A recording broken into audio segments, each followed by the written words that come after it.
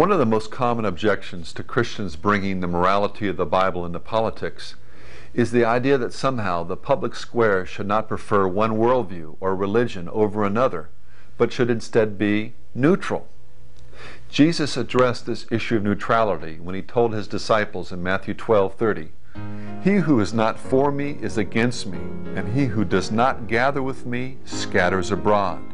The very idea that we, as followers of Christ, can peacefully coexist with a pagan world system is refuted by the Lord himself. "Do not think that I have come to bring peace on earth. I did not come to bring peace, but a sword." Tragically, some Christian leaders prop up the idea of neutrality in the public square. This viewpoint expresses the essence of antinomianism, that the righteousness of one's conduct can be divorced from the moral law of God, or that one's political views can be divorced from one's theology. In truth, the only option besides a biblically based society ruled by the law of God is a pagan society ruled by lawlessness. There is no neutral ground. The myth of pluralism is the number one fallacy which undermines the social ethic of the modern Christian conservative movement. Our vision for America has become truncated by an anti-law position. The Word of God is clear on one thing: the moral law of God is the standard, not natural law, not pluralism, not what man thinks is right in his own eyes.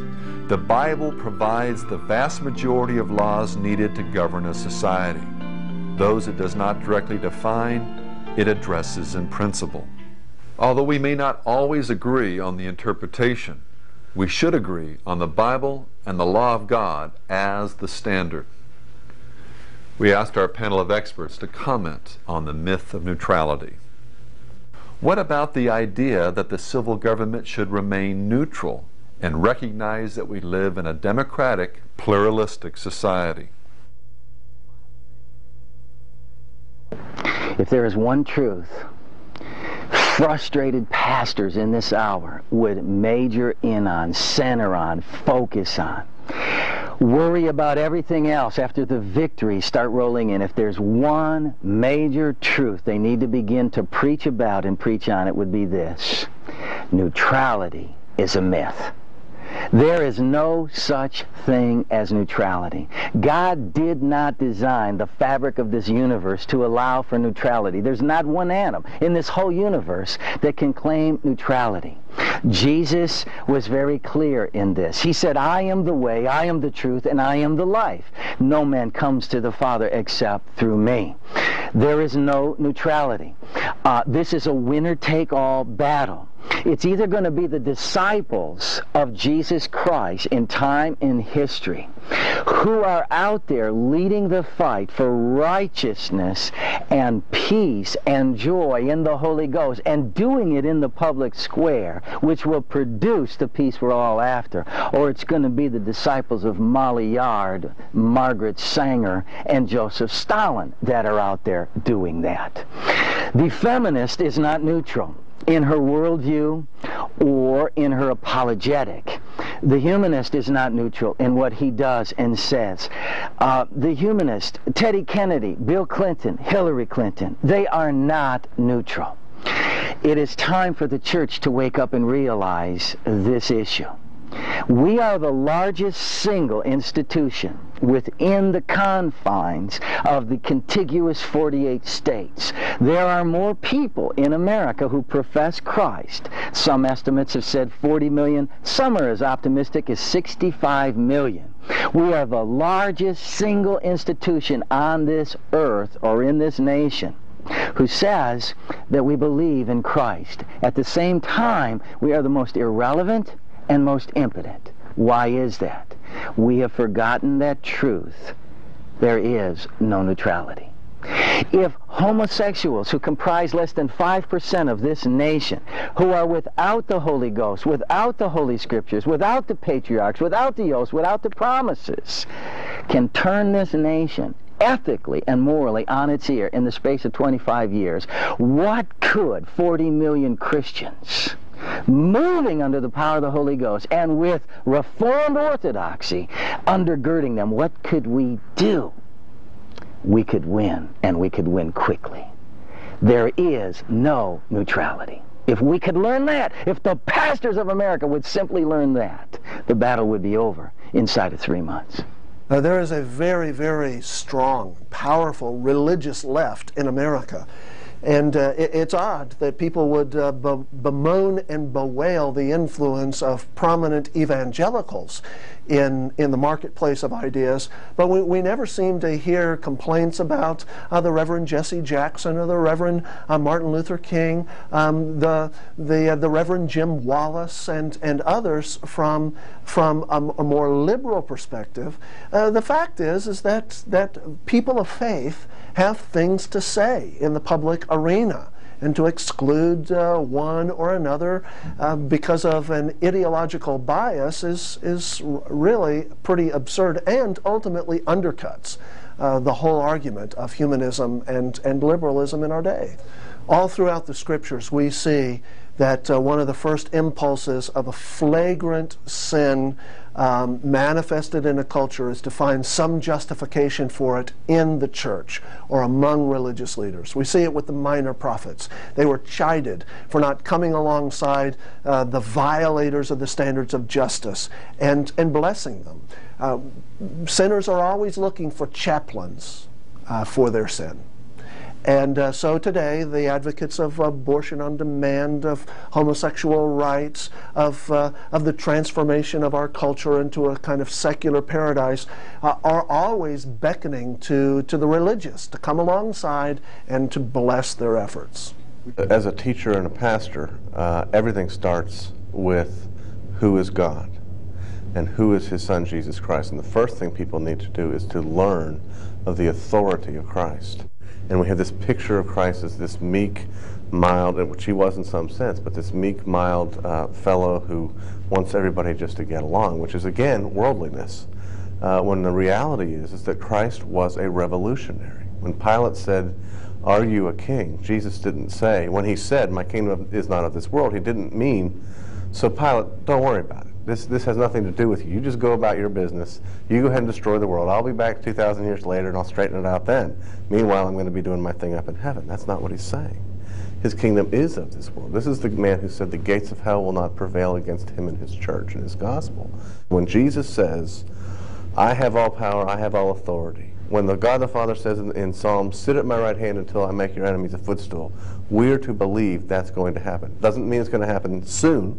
Doesn't mean it's going to happen here, but it means it's going to happen. And so we need to have a more generational, covenantal understanding where I'm not building Christ's kingdom for myself. I'm trying to continue to lay bricks down for my children, my grandchildren, my great-grandchildren. I'm trying to raise up godly young men and women. That's the most important thing I can do for the kingdom of God.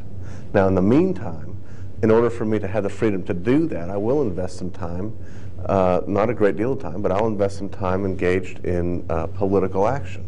My cry to Washington is, I just want to be left alone.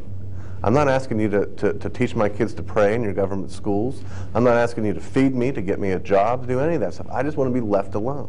I spend a fair amount of time, again, trying to get people left alone in a movement called the separation of school and state, where we argue with great vigor that the problem is not that, whether or not we have religion in government schools. The problem is, what religion are we going to have? And our solution is not, we want ours. Our solution is, get rid of the government schools, because you cannot do education in a neutral way. And we see the fruit of it in the government schools we have right now. So we want all of the Christians to think Christianly about all things. And again, this is not a bias. This is, we believe, a reflection of reality. We can't be relativist and say, well, it seems to us that God made the world. We've got to say, God made the world. Now, that doesn't mean that we have to go put people who deny that in stocks. But it does mean that we have to recognize politically what is the function of the state. And it's my conviction that what the Scripture teaches about what the function of the state is won't be a problem for those who deny the truth of the Christian faith, because what we want it to do, it is God's minister for justice. We want the state, according, again, my understanding of what Scripture teaches, to protect life and property. You know, there are many organizations today like the ACLU and People for the American Way and Americans United for Separation of Church and State and others who are attacking Christianity and seeking to inhibit its influence in the public sector. And in so doing, they are really removing the foundation for the freedom and liberty they have to do that. And what they are doing is very similar to one of the early founders of America, Thomas Paine, did. Probably about the only one that you could find that did something like this, where he in his later years began to write some things against Christianity. And he asked Benjamin Franklin to read it and comment on it. So Franklin read it, and he was not known as one of the most orthodox of our founding fathers, and he told Thomas Paine, I wouldn't publish this for anything, because you must recognize that you are spitting against the wind, that you are beating your mother, because it was Christianity that produced in you the virtue that you acknowledge is necessary for a free government to exist. But you think that that virtue can be produced by man's own ability. But it's really Christianity that has produced that virtue. And so today we have many of these organizations like Thomas Paine that are beating their own mother, that they are putting to death that which nurtured life within them from the very beginning. The pluralism of early America was a Christian pluralism. There were many different sects of Christianity that could be seen throughout the colonies, and that the amazing thing that occurred when we joined together as a nation, that you have the uniting of all these different sects of Presbyterians and Congregationalists and Episcopalians and Quakers and Baptists and others joined together for a common vision or common cause. And they could do that because of the unifying factor of Christianity that predominated the individual states up until the time of forming a union. The whole notion that a culture can be religiously neutral is preposterous. It's not only preposterous, it's disingenuous. The most rudimentary driving forces in a culture are religious in nature. They are those mystical,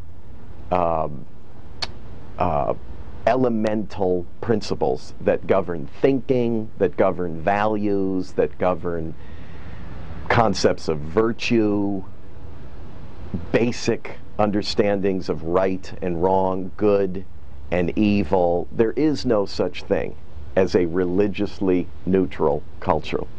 Nor is there any such thing as a morally neutral culture. So let's put that aside and say what is really being said, and that is, it's not a question of whether there will be morality or not, whether there will be religion or not. It is only whose morality, whose religion will prevail.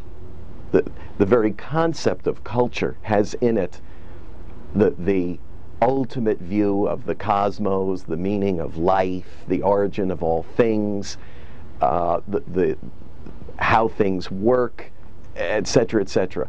Those are religious concepts. So we're either going to have a godly culture or an ungodly culture. Why did the Jews come to America in the 17th century?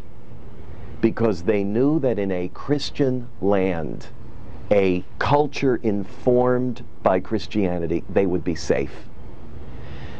Because in a world where God is the ultimate authority, despots, powermongers, dictators have no authority, because they are subject to a higher authority, the authority of God. They are all held accountable to the same law as everybody else. This is what informed their thinking on moral absolutes. And in fact, they are codified, even in the Constitution itself, where reference is made to Sunday as the Sabbath day. It's very clear that the founders understood what law they were held accountable to, and what law, all of the laws they would fashion, would be ultimately accountable to. This is not a morally neutral land. If the Quran, if the Vedas, if some other pagan literature had informed our founders in their thinking about this republic that they were shaping and crafting, we would be living in a very different world. Well, I have a problem understanding what the difficulty is in looking to the law of God for a norm for civil polity. The difficulty that I have is, if we're Christian, let's not talk about what we know non-Christians don't particularly love God, they don't love what He has to say, but Christians love the Lord. They know Jehovah, they know His goodness, they see His mercy, they know His wisdom, they know that they don't know everything, but they know someone who does know everything. Let's start with that God knows everything. Now let's go back to an idea that we find in the Old Testament. Eden, we lost it through the sin of our first parents. Now God brings a whole nation of people out of bondage. Pretty bad contrast here. I mean, stark. Bad isn't stark. Bondage, and He's going to bring them into the glorious freedom of the children of God on earth if they do everything He says. He says it over and again. If you do what I tell you in this land, essentially you're going to have Eden back. It's going to be glorious. There's going to be rain, there's going to be fruit, there's going to be prosperity, there's going to be food, there's going to be people. You won't even have diseases. You're going to be so happy if you do what I say. Now, do we believe that that was the case? Do we believe that it was the case because He would do continued supernatural miracles, or rather because in the law God was giving His people the keys to living on earth? I think that's not too big a jump to say God gave them the law and love. In fact, Deuteronomy is the book to read on this, because over and again He says, I love you. That's why I'm giving you this law. It's not because I'm setting you up. I'm not looking to trap you. I'm giving it to you because follow this, and that's the way. Okay, now let's bring us to today. We become Christian. Our neighbor becomes Christian. Our neighborhood becomes Christian. What happens? Even a whole state becomes Christian. Even, in fact, a whole nation. And then we look to each other, we say, I wonder how we should rule our lives. What laws should we have? Now, God has spoken already. He's given a whole body of laws in history to a people that He loved and adopted as His own, that He liberated, not to put them in bondage, but to keep them in freedom. Doesn't it make sense that we should go to that law and apply ourselves to see how it applies in our circumstances today? There'll be difficulties. Their culture was highly agrarian. Ours is highly technological. There are other big differences between us and Israel.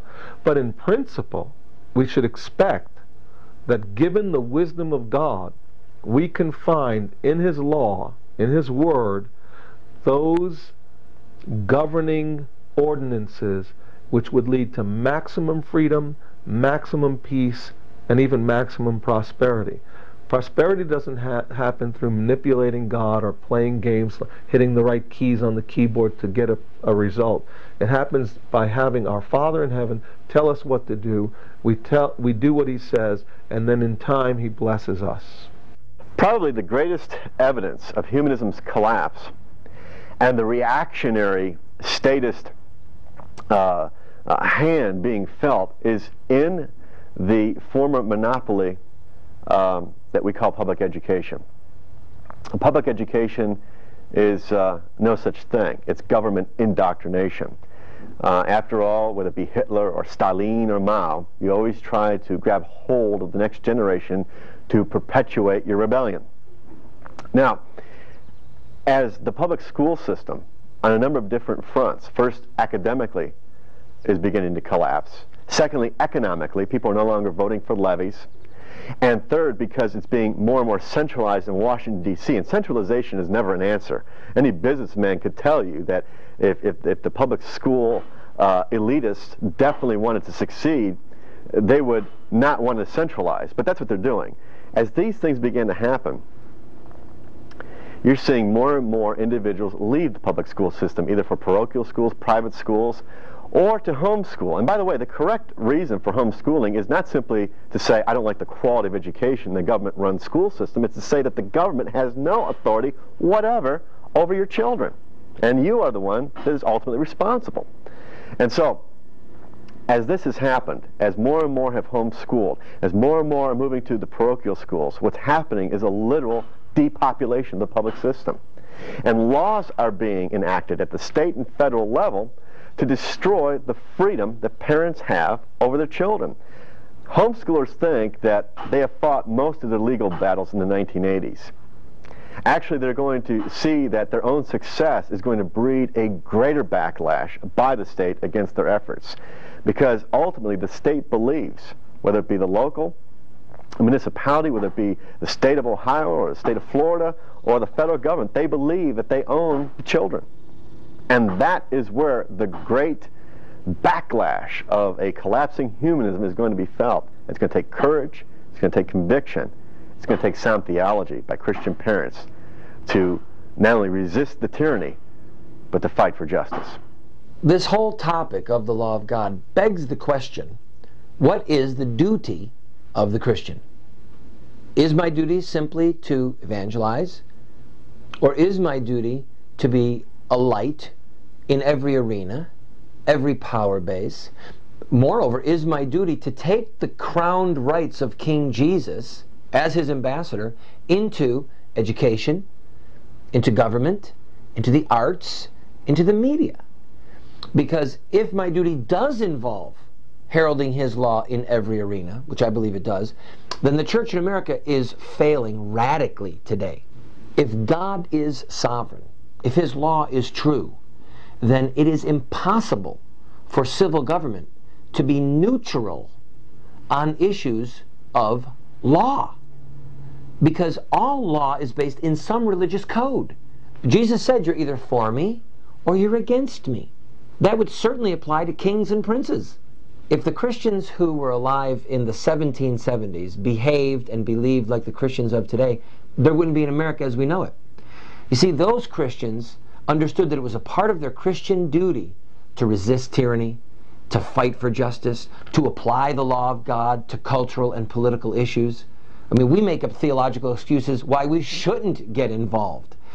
And it's interesting to note, 80% of all revolutionary literature was written by pastors. These guys weren't just political activists, they were involved in a revolution against the mightiest power that the world had ever seen. That was the kind of theology that undergirded them, that motivated them, that animated them. Would to God we could have a revival of that kind of religion in America today. Our Lord said, "Occupy till I come." We are told that the kingdoms of this world must become the kingdoms of our Lord and of his Christ. The Old Testament is rife with prophecies concerning the nations being under the Christ, the Messiah. Now this is clearly an important aspect of our faith. Some years ago, Weingarten wrote a book made up entirely of the texts in the Old Testament that predict the triumph to come in Christ, how all the nations shall be his. And Isaiah says, even in Egypt, as a type of the unregenerate world, 5 cities out of 6 will call upon the name of the Lord. An image of great victory. So, if we are going to fight with an eye to winning, we've got to have a post-millennial faith. Now, you can go to heaven without it, but you'll do better here on this world, in this world and in the world to come, if you stand in terms of the fact that we are to bring everything into captivity to Christ. And our blessing will be all the greater in the world to come if we are successful at this. All our thinking is presuppositional. We begin with axioms of thought, premises that we believe, and we think in terms of them. as Christians, we should think in terms of the fact that God is, and all things must reckon with God and make an accounting to God. If we do not believe, we begin with the premise, God is not, and I am alone in this world. It's a dog-eat-dog world. It's survival of the fittest, and you live accordingly. So the world goes to hell in a handbasket. It becomes trashier. It becomes a place where it's dog-eat-dog. So ideas do have consequences. And to believe that we are the people of victory, that Christ is going to triumph, and only when all things are put under his feet will the last enemy, death, be destroyed. To the Puritans and many of America's founders, the covenant and the law of God were the obvious foundations of Christian social order. Covenant theology laid the groundwork for a political theory.